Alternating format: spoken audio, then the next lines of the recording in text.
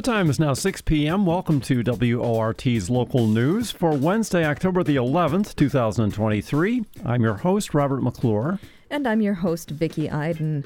In tonight's news, one Madison teenager is dead after a shooting last night on Madison's Far East Side. The big rebrand cost the UW system just under $500,000. A legislative task force looks for solutions to human trafficking. And in the second half, we'll hear from an organizer from the World Naked Bike Ride as that event finds itself under conservative scrutiny. And of course, the upcoming weather forecast, and we'll go back to 1969.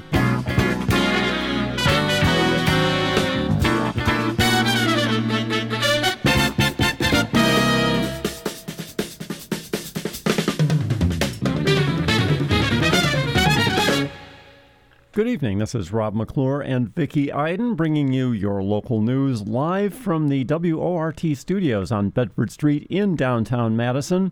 Here are the headlines for this evening.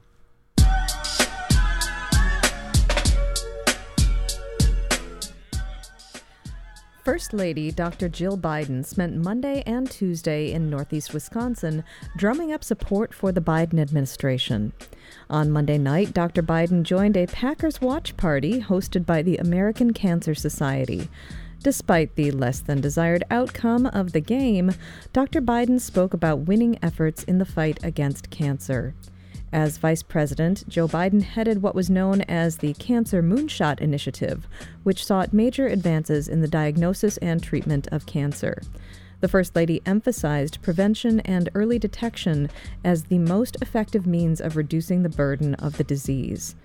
On Tuesday, Dr. Biden met with Menominee Indian tribal representatives at a primary school and with local business operators. Brown County and other areas of northeast Wisconsin are considered one of the most swing vote areas in the state. Tomorrow, the state assembly is slated to take up Republican-led legislation on trans issues. One bill would ban gender transition treatment for people under 18. That bill bans a wide swath of gender-affirming care, from puberty blockers to gender reassignment surgery, which is rare for minors to receive. Another would prohibit trans women and girls from competing in women's sports. The Assembly is slated to start their session at 10 a.m. tomorrow. Meanwhile, the Senate Committee on Health is also slated to hear public testimony on a wide swath of bills that include several impacting trans folks. One is the Senate version of the Assembly bill blocking gender-affirming surgery. Another of those Senate bills would allow providers who provide gender-affirming care to be sued by their patients. The Senate Committee on Health begins their hearings, which also include bills on informed consent for pelvic examinations and various bills on handling death records, tomorrow at 11:30 a.m.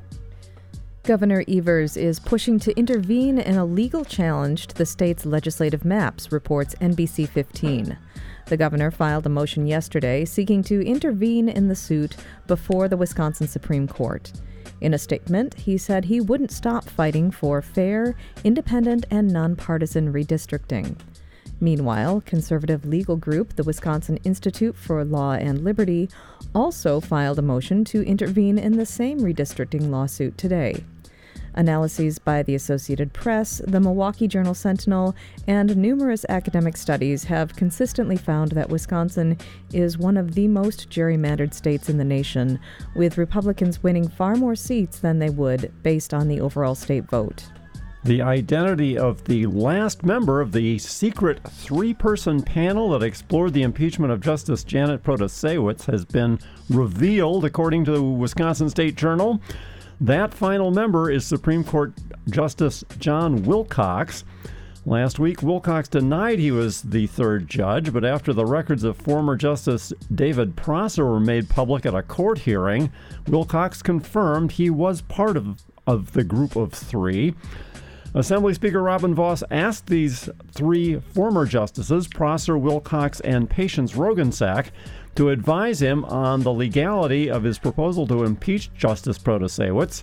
When he made the announcement, he insisted that the names of the advisory group remain confidential. The names were obtained through a Freedom of Information request filed against Prosser. All the former justices provided their views to the media, namely that there is no basis for impeachment of the new Supreme Court justice. Test results for students, both statewide and in each individual district, were released yesterday, and they indicated good progress in the first post-pandemic year. However, Madison Metropolitan School District students lagged behind state averages in most grades and subjects. The persistent gap between the academic achievement of white and black students grew throughout the state. For example, 11% of black students and 47% of white students were rated as proficient in language arts. In math, the gap was even greater. The racial gap was even more pronounced in the state capital. White students in Madison scored higher than other white students nationwide. Meanwhile, black students scored substantially lower than their statewide counterparts. The proficiency rate for Madison's white students was 10 times higher than that of our black students. A state Senate committee has passed what it terms a comprehensive bill to address PFAS pollution, reports the Associated Press. The bill passed along party lines, with the 3 Republicans voting in favor of the bill and the 2 Democrats, including Diane Hesselbein of Middleton, voting against the bill. The bill secures a fund of $125 million that would fulfill grant requests from Wisconsin towns, cities, and counties that are looking to conduct tests. It provides partial funding for the treatment of water from utilities and the treatment of PFAS leaking from landfills. Environmental advocacy organizations registered their opposition because of the bill's extraordinary new restrictions on the Department of Natural Resources' ability to investigate possible sources of pollution. Even if there is evidence a manufacturing facility is spilling PFAS into land or water, the proposed legislation requires the DNR to get written approval from the owner to test the property. Wisconsin energy companies got very mixed grades in a new survey the Sierra Club released today. The annual report card reviews the company's progress in reducing carbon emissions. Wisconsin Power and Light, the major utility in south-central Wisconsin, saw its grade increase from a D to a B and is now in the top 15% of utilities in the nation. WP&L is adding 1,100 acres of solar that will be able to provide carbon-free power to 300,000 homes. The state's largest utility, known as We Energy, increased its score from a failing grade to a D. Its rating is still in the lower half of the 72 rated utilities. We and its related utility, Wisconsin Power Service, have been slow to cut emissions. It has also attempted to delay the closing of major coal-powered plants operating south of Milwaukee. We Energy increased its consumer rates by 11% earlier this year and is now requesting an additional 3% increase to finance its construction of renewable energy operations. And a State Street building that has sat vacant almost 9 years is posed to have a new occupant, reports the Wisconsin State Journal. The space at 250 State Street sits facing Noodles & Company, Tutto's Pasta, and the Triangle Market, and is next door to Sotto's.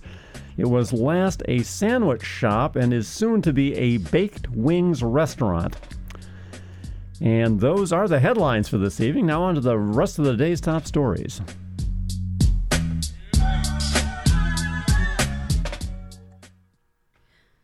Last year, Wisconsin was one of 37 states in the nation to receive an F on a child and youth sex trafficking report card. Shared Hope International, a research and advocacy institute, grades states on their laws, their enforcement and prosecution of those laws, and their continued care for survivors. In August, State Assembly Speaker Robin Vos established a task force to look for solutions.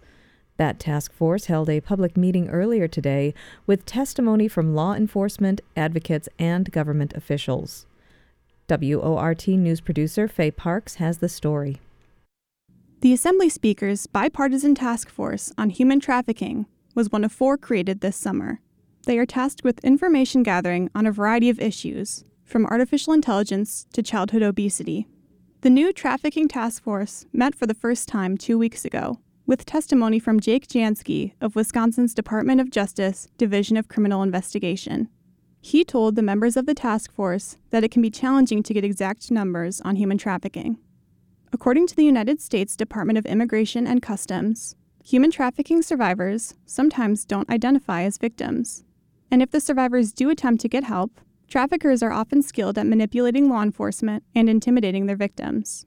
In a press conference last month, Representative Jody Emerson, a Democrat from Eau Claire, who vice chairs the task force, said she has confidence in Wisconsin's existing trafficking laws and their enforcement, but the state needs to better systematize the identification of and support for survivors. At today's meeting, the task force explored trafficking policies in other states and invited testimony from Wisconsin law enforcement and local advocates. Right now, they're exploring new tools to combat human trafficking that will eventually be presented to the state legislature for consideration. Amber Otis is the senior staff attorney with the Wisconsin Legislative Council. She pointed to a new law implemented in Florida that mandates special training in the foster system to recognize the signs of trafficking. The legislation goes into pretty significant detail about the content of that required training, including basic information, relevant terminology, risk factors to identify, and steps that should be taken when you have identified an at-risk youth.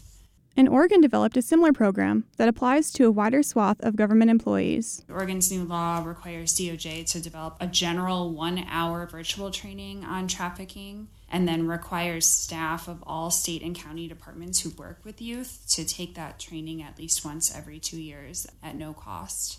This is just a small fraction of the model legislation that the legislative staff attorneys have researched. Shannon Cirilla is the newly appointed full-time anti-trafficking detective for the Madison Police Department. She said that she led numerous sexual assault cases over the course of her career that were more complex than the initial reports led on. These experiences motivated her to fight for systemic change.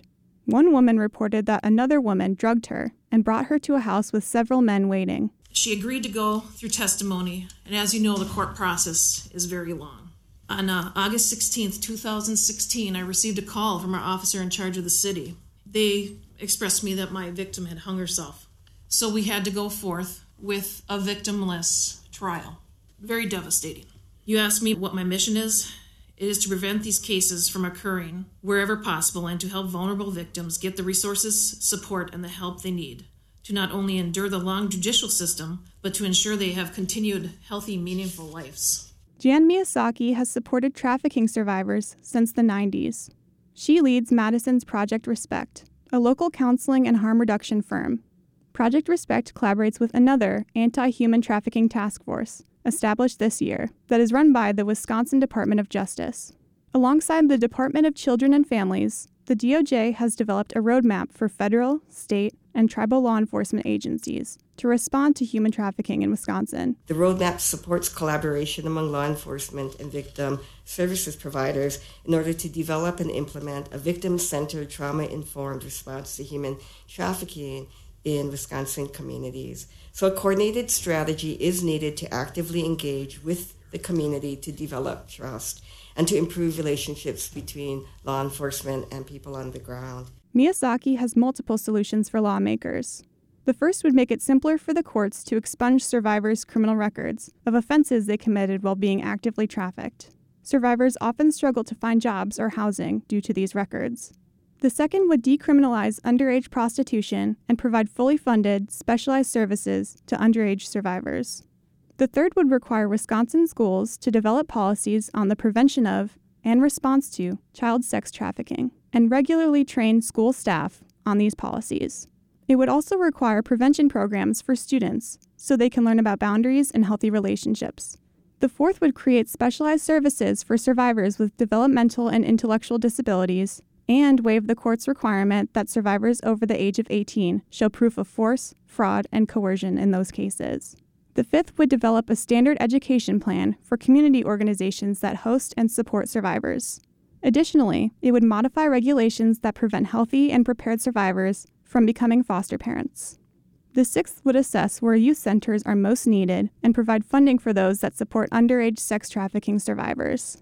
The Assembly Speakers Task Force is set to host at least 2 more public information gathering meetings in the coming months. They have not yet announced those dates or the date that they will present their findings to the state legislature. I think Representative Emerson asked, can we arrest our way out? I don't know about that, but I can tell you, I firmly believe this because I've seen miracles happen. love, understanding, and compassion.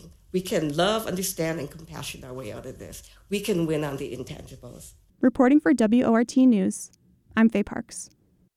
Last night, a 15-year-old girl was shot and killed, and 3 other teens were injured on the far east side of Madison. Her death marks the 10th homicide in the city so far this year, and the 2nd this year at that east side housing complex. Our news reporter Diego Alegria headed down to the city-county building this afternoon for additional updates. The shooting happened last night on Milwaukee Street at a low-income housing complex called Harmony at Grandview Commons. It left a 15-year-old East High School student dead. Mayor Sajia Rhodes Conway called this death and death of a child the worst thing that any city faces. It shocks our sensibilities. It hurts our hearts.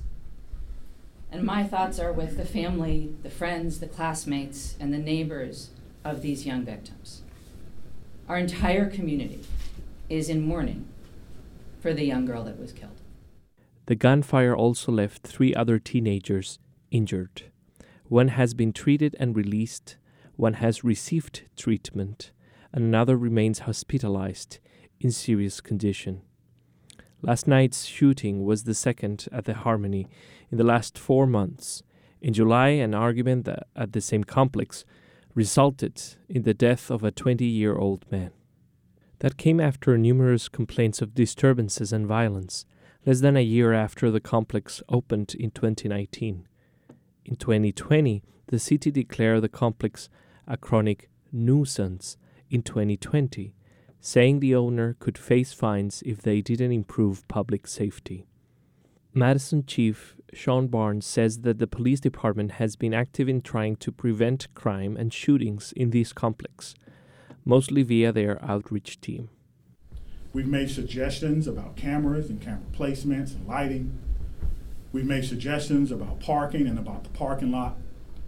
For Mayor Rhodes Conway, the shooting reveals the failure of gun safety measures both in the state and the country. She emphasizes gun violence as an urgent American crisis. Our nation and our state have failed to deliver the gun safety laws that would take guns off of our streets. Our state in particular has failed to provide adequate revenue for the public safety needs of Wisconsin cities, and they have specifically banned cities from taking active measures to stop the sale of guns, to regulate assault weapons, and to provide at least some measure of protection against the flow of deadly weapons into our neighborhood. Gun violence is an urgent American crisis, and we need every level of government to act accordingly. The 15-year-old girl that died was a student at East High School. Superintendent Lisa Quistet reported on the services provided by the staff members to the students and their colleagues in this difficult time. Today, school staff have been helping our students process a wide range of emotions. Our student services teams are providing supports for both students and staff members. And these supportive measures will be in place for as long as our communities are in need. I want to thank our external community organizations who have been mobilizing to provide supports to students and families outside of school and in our neighborhoods. Chief Barnes says police are still looking for at least 5 suspects. Preliminary surveillance video shows a car carrying 4 people indiscriminately firing across the complex. Today, police provided extra patrols around East and La Follette high schools and White Horse Middle School. At 10 homicides and the year not over, Madison is on track to exceed homicide deaths in recent years after the number of murders in Madison dipped to 6 last year. Reporting to WORT News, I'm Diego Alegria.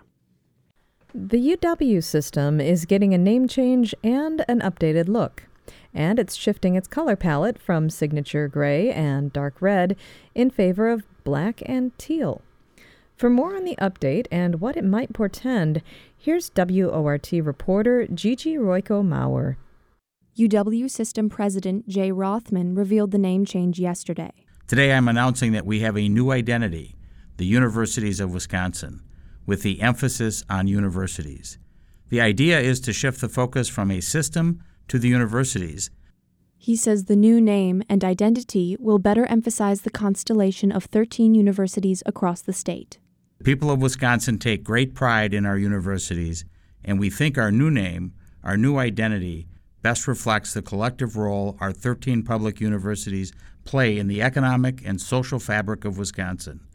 With that name change comes an update to the Universities of Wisconsin brand. The logo is black and teal and has a minimal, business-driven look. It displays a sharp-cut outline of Wisconsin in black with its name in blue stacked next to it. Campus materials, web pages, and other elements are expected to be updated with the new brand in the next few months and in place by early 2024. Some social media accounts were already updated today.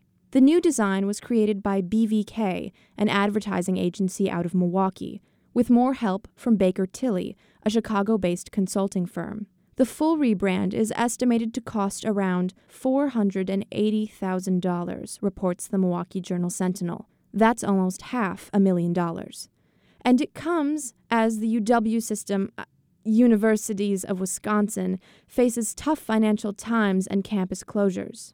This summer, Republican lawmakers cut state campus funding by $32 million, the equivalent the system spends on diversity, equity, and inclusion programs. The UW has refused to eliminate DEI programs, forcing the administration to make cuts elsewhere. A report released in May estimated that the system will face a $60 million shortfall by the end of 2023 to 2024. Back at the start of July, UW-Platteville's Richland Center branch shut down permanently after the legislature failed to extend funding to keep the campus going. Earlier this year, the University of Oshkosh readied themselves for a $1.5 million budgetary shortfall and planned to lay off around 200 staff. Although the UW system will now go by the Universities of Wisconsin, it will still keep the UW system moniker for all legal purposes. State law prevents a formal name change. State statute explicitly names a system of institutions of learning known as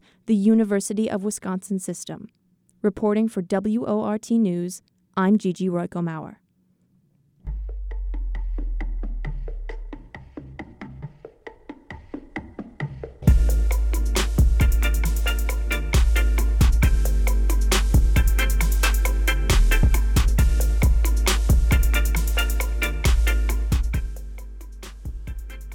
The time is now 6:28, and you're listening to the live local news on WORT.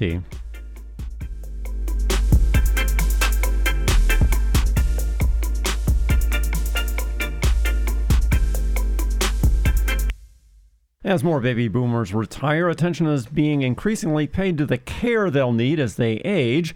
Advocates in Wisconsin say a new ranking outlines where things stand in the Badger State and what can be done to bolster care at home and in nursing facilities. Here's Mike Mullen with the Wisconsin News Connection. A new report ranks Wisconsin 15th in the nation for long-term care services, but advocates for the people who need that care say more could be done.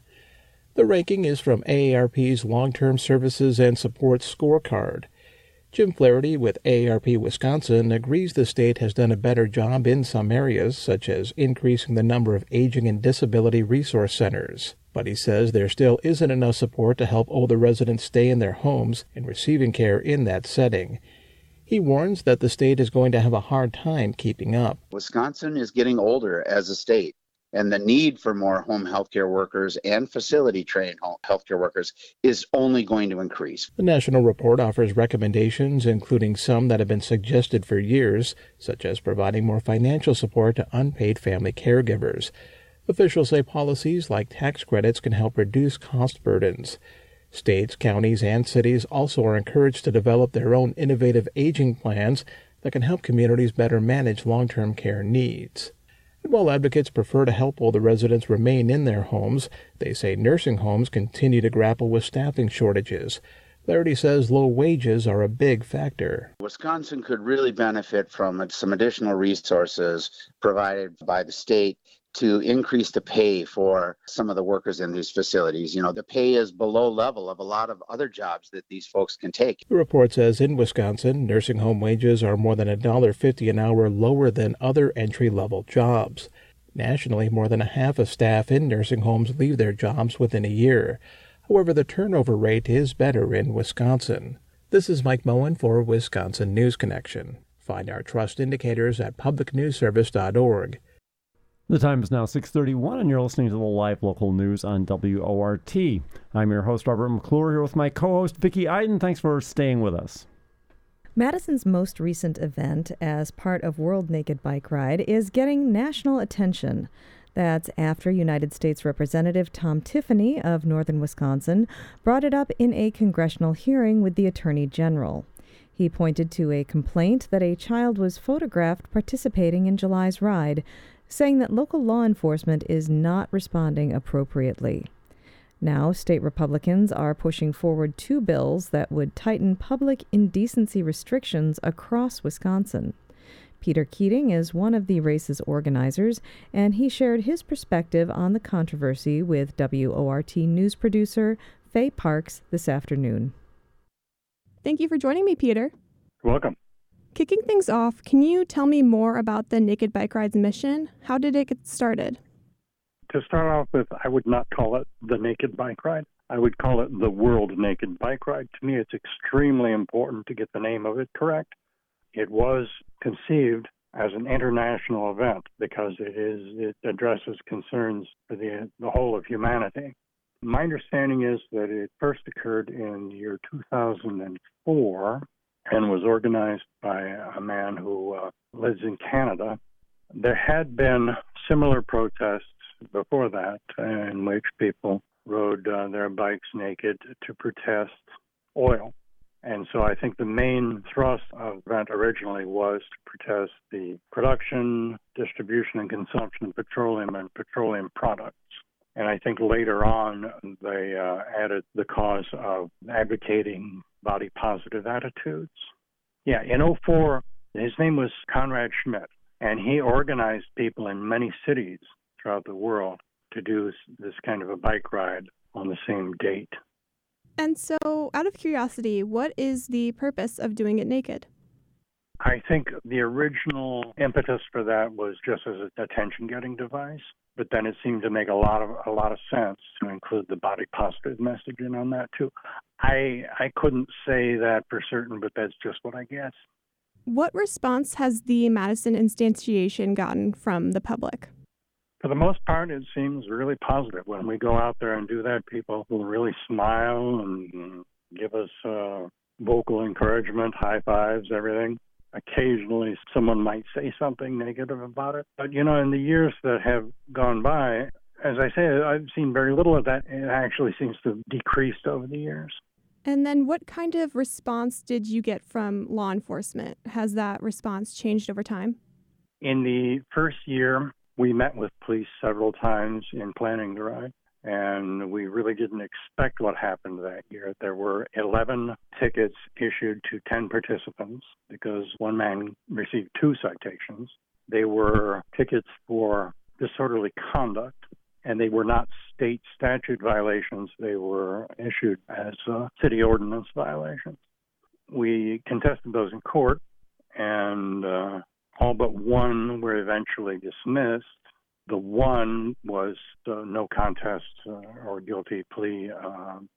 I never really found out exactly what motivated that, and I think it might have just been a matter of expediency because that person, I believe, had to travel from out of state, and it was just too much of a hassle to do that to make court appearances.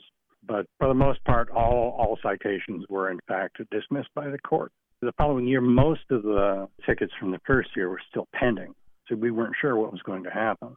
And then that second year, at the end of the ride, the police came by and they asked for a volunteer to be symbolically ticketed.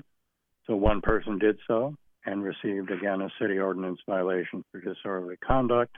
And within a few weeks, when all the rest of the citations were dismissed, so was that one. So since then, I think since the police found out that their tickets weren't going to hold up in court. They weren't going to issue any more.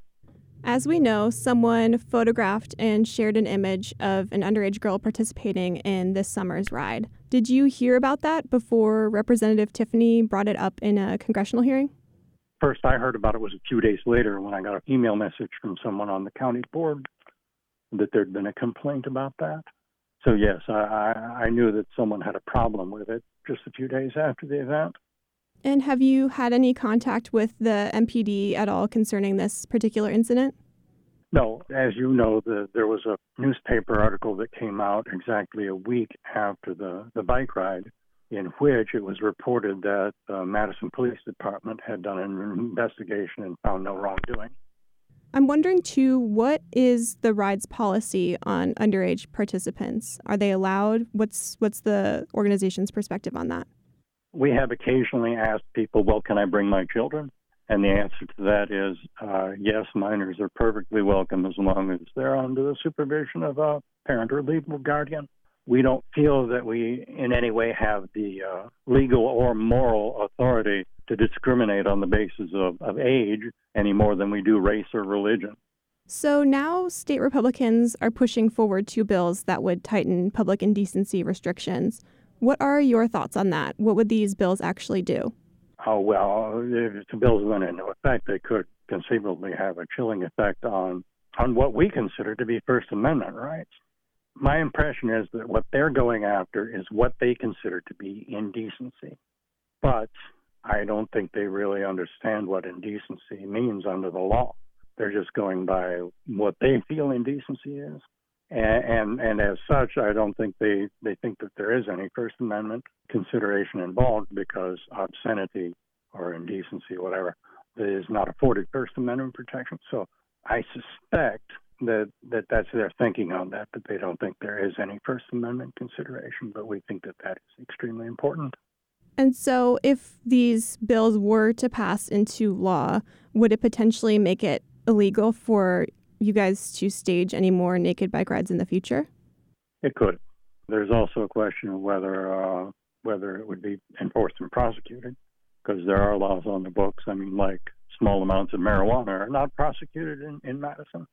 So folks who are against these bills say that there's a difference between sexual and non-sexual nudity. In fact, that's the difference that led MPD to choose not to investigate the incident in question any further. Can you outline that difference for me now? Well, there's nothing more sexual about, there's nothing indeed sexual at all about riding a bicycle any more than taking a shower or many other things that are done without clothing. Okay, so you would say that these lawmakers are essentially they're projecting their own morals onto others in a way that you don't support? Absolutely. I would say that they see nudity in and of itself as being inherently sexual, and I say that's nonsense.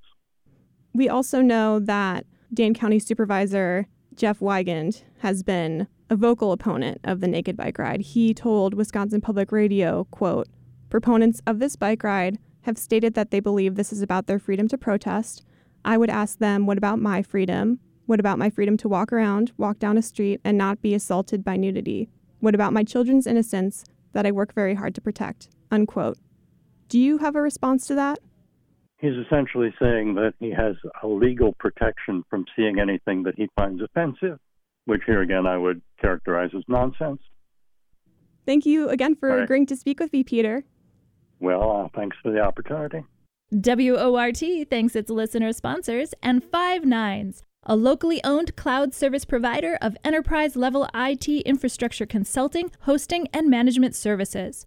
On the web at 5nines.com. Phone number 512-1000. And it's time now for the most comprehensive weather report on the airwaves with WORT weather guru Rob McClure.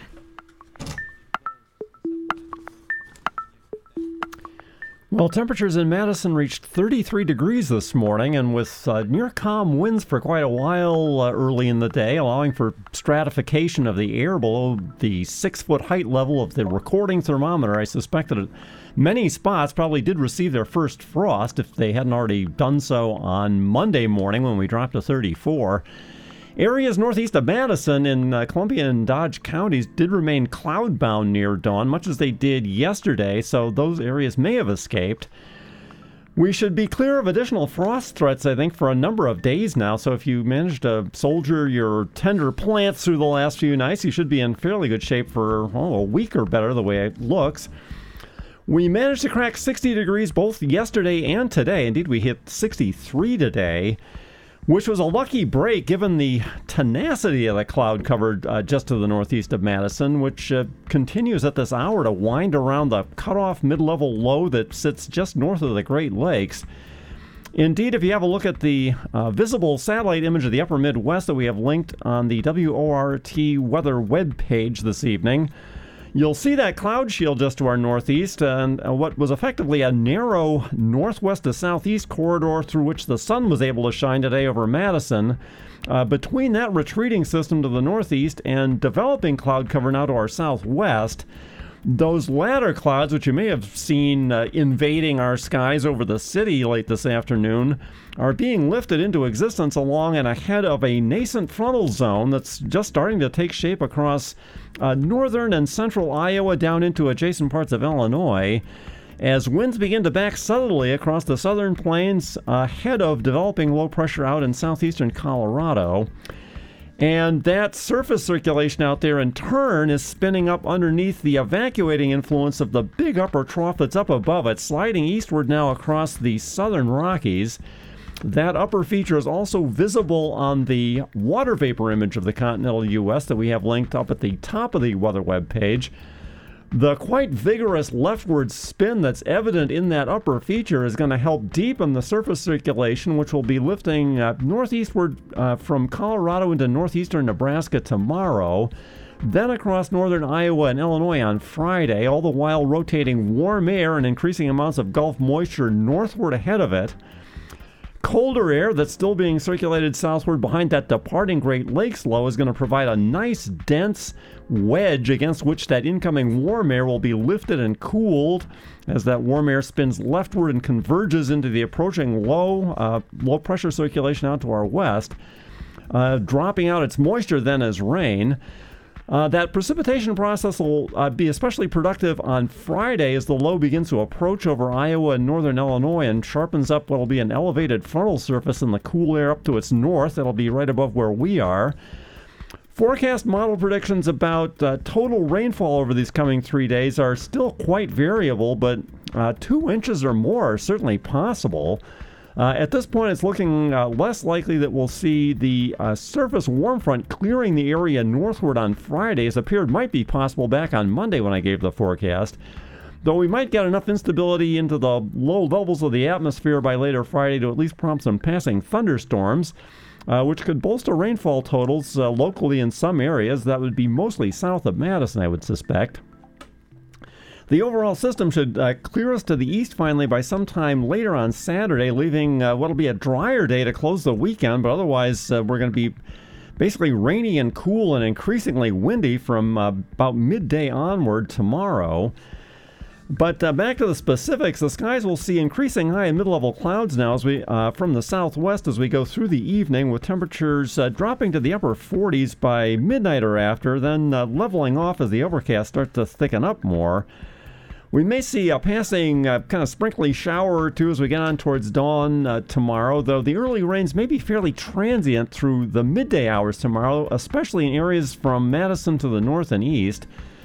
Temperatures tomorrow will hold in the low 50s as clouds continue to thicken, probably in waves, perhaps with some spots of clear skies early, but thickening up definitely later on. And easterly winds will steadily ratchet up to 12 to 20 miles per hour by the end of the day. Areas south and southwest of Madison will see a good steady rain, I think, by later tomorrow, though areas further east and north of Madison may see the steadier rain set in only by the late day or overnight hours. Temperatures tomorrow night will hold steady in the low 50s on east and northeast winds, which will continue to howl at 20 to 25 miles per hour. Rains will be off and on through tomorrow night, but will steady up again going into and through probably a good chunk of Friday. Winds will veer more southeasterly for a while as we go through the day at 20 to 25 miles per hour, gusting above 30 through the day before winds slowly resume a more backing profile to the east and northeast. Temperatures may reach the mid-50s as somewhat warmer air is swept over us mid or late day. And areas down towards the Illinois border may get slightly warmer than that on Friday. Otherwise, though, it'll just be windy and rainy with perhaps an inch or more coming down through the day Friday and into the evening. Winds will continue to back northeasterly overnight and increase perhaps a bit still as we go into Saturday. So 22 to 28 miles per hour sustained, gusting up to probably 35 or 40 miles per hour. And that'll be as the skies finally do start to break a bit on Saturday and rains become more intermittent and scatter eastward. Temperatures will continue to hold just around 50 that day. Winds will be veering more northerly overnight with skies continuing to clear and temperatures dropping back to the mid-40s. And temperatures won't get back, I don't think, above 50 even on Sunday, despite the fact that we'll see more sunshine that day. Northerly winds still up at 10 to 17 miles per hour. We'll see to that. We should be warming modestly as we get into next week. Temperatures down here at the station on Bedford Street currently are 56 degrees. Dew point temperature is 33. Winds have generally been calm over the past hour or so. Passing mid-level clouds over the station up at about 8,000 feet with a broken overcast above that of about 15,000 feet. And the barometer is steady now, holding at 29.77 inches of mercury.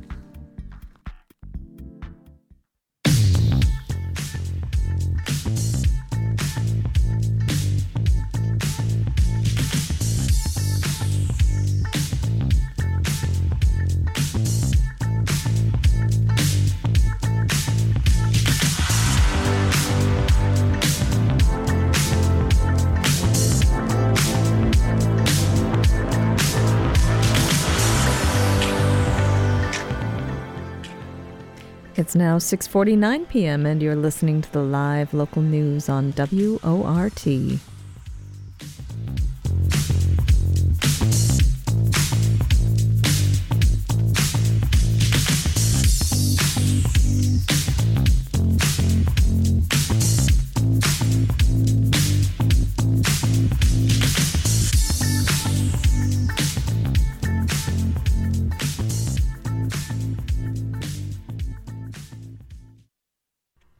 We go now to the second week of October 1969, when the legislature denounced university administrators and faculty. Alder Paul Soglin outwitted his conservative colleagues, and the Badger football team finally won a game. Stu Levitan has the headlines from 54 years ago this week on tonight's Madison in the 60s. All these combined,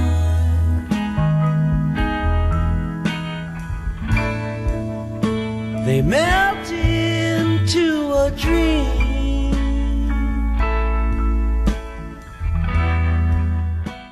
Madison in the 60s, the second week of October, 1969. The legislature's Joint Committee to Study Disruptions, formed during the Black Study Strike in February, issues a blistering, one-sided report denouncing university administrators for their, quote, incompetence, and endorsing a bill to close the UW security office and put Madison police on campus. It says faculty who have, quote, used their positions in the classroom as a podium to indoctrinate their students with their personal political views and convictions should be disciplined, and that students should be disciplined for certain off-campus activity which, quote, demonstrates a danger or threat to the university community or the community in which the university is located. And in a not-so-subtle dig at President Fred Harvey Harrington, the committee also wants chancellors to start reporting directly to the Board of Regents, not their president. In a related development, the local post of the Veterans of Foreign Wars unanimously adopts a resolution urging the UW to ban 7 political groups from campus, including the Students for a Democratic Society, the Young Socialist Alliance, and the Black People's Alliance. The resolution says taxpayers support the UW as an educational institution, quote, not a rendezvous area for radicals and revolutionaries, propaganda factories for communism, or spawning grounds for subversives. As the Madison-based 826 Ordnance Unit of the U.S. Army Reserves comes home after a year in Vietnam, just as Moratorium Day approaches, Alder Paul Soglin outwits his Conservative Council colleagues by combining the two events into one commemorative resolution that passes 16-6. Soglin's resolution endorses the moratorium in principle, declares the Common Council, quote, stresses the moral responsibility each person has for the acts of his country, and asks each citizen to, quote, look upon this day as a call to conscience and reflection. It also, quote, takes this opportunity to welcome home the men of the 826th Ordnance Company. The resolution does not note that during its time in country, the 149 soldiers handled 450,000 tons of ammunition, an Army record, and were awarded 26 Bronze Stars, 60 Army Commendation Medals, and 1 Purple Heart. As many feared, the Madison Bus Company rejects the city's latest offer to resolve the lingering contractual dispute, causing concern that when the current contract expires on November 10th, Madison might be without a mass transit system. The company says it will not negotiate a new purchase price down from the $910,000 the city offered over the summer, and it refuses to accept the city's condition that purchase depends on federal aid. The company says it needs a date certain for the sale so it can complete its liquidation plan by September 1970. If it misses that deadline, it's on the hook for hefty corporate income taxes. And the company refuses to give the city a list of stockholders, stopping the city from trying to buy a controlling interest in the firm. Mayor Bill Dyke calls the company's position arbitrary and says, quote, they seem to feel they're in the driver's seat and are going to yank the city around as they see fit. A taxpayer revolt may be brewing in Madison's suburban neighborhoods. About 700 angry Eastside homeowners packed the sanctuary at Lakeview Moravian Church past capacity, while another 500 Westsiders fill the auditorium at Van High School. They're all out to jeer and heckle City Assessor Ray Waterworth and his assistant over assessments that had risen anywhere from 25 to 300%. The assessors try, in vain, to explain that their only task is to gauge the market value of a property, and that the sticker shock people were feeling was because their neighborhood had not been reassessed in several years. I don't want to hear about all of that, one Westsider shouts. What I really want to know is how do I get my assessment back to where it really belongs?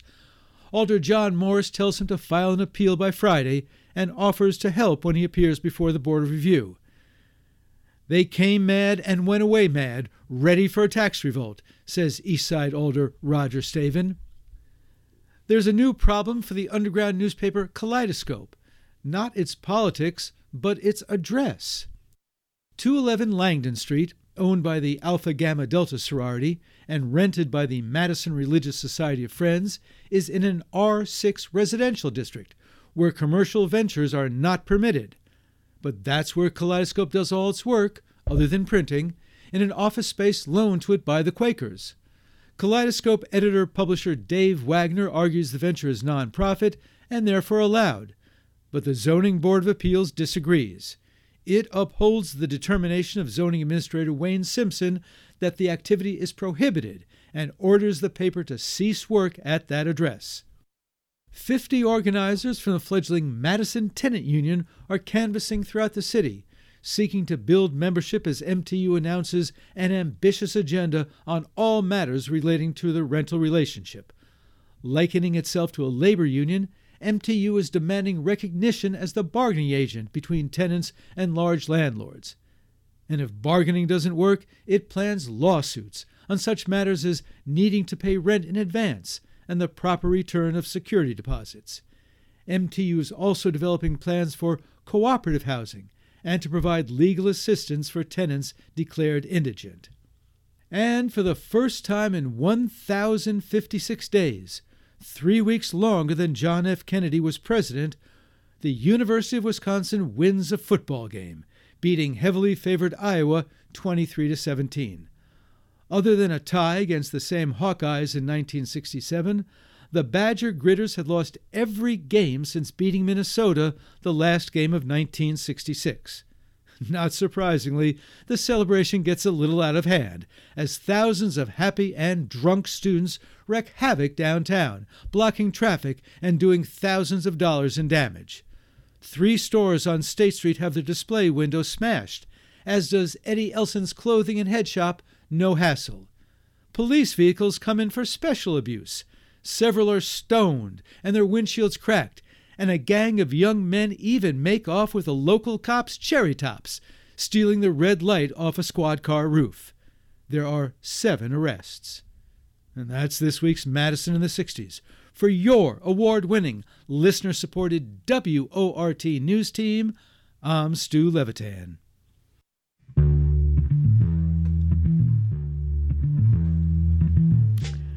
And that does it for our show this evening. Thanks for listening to WORT's live local news at 6.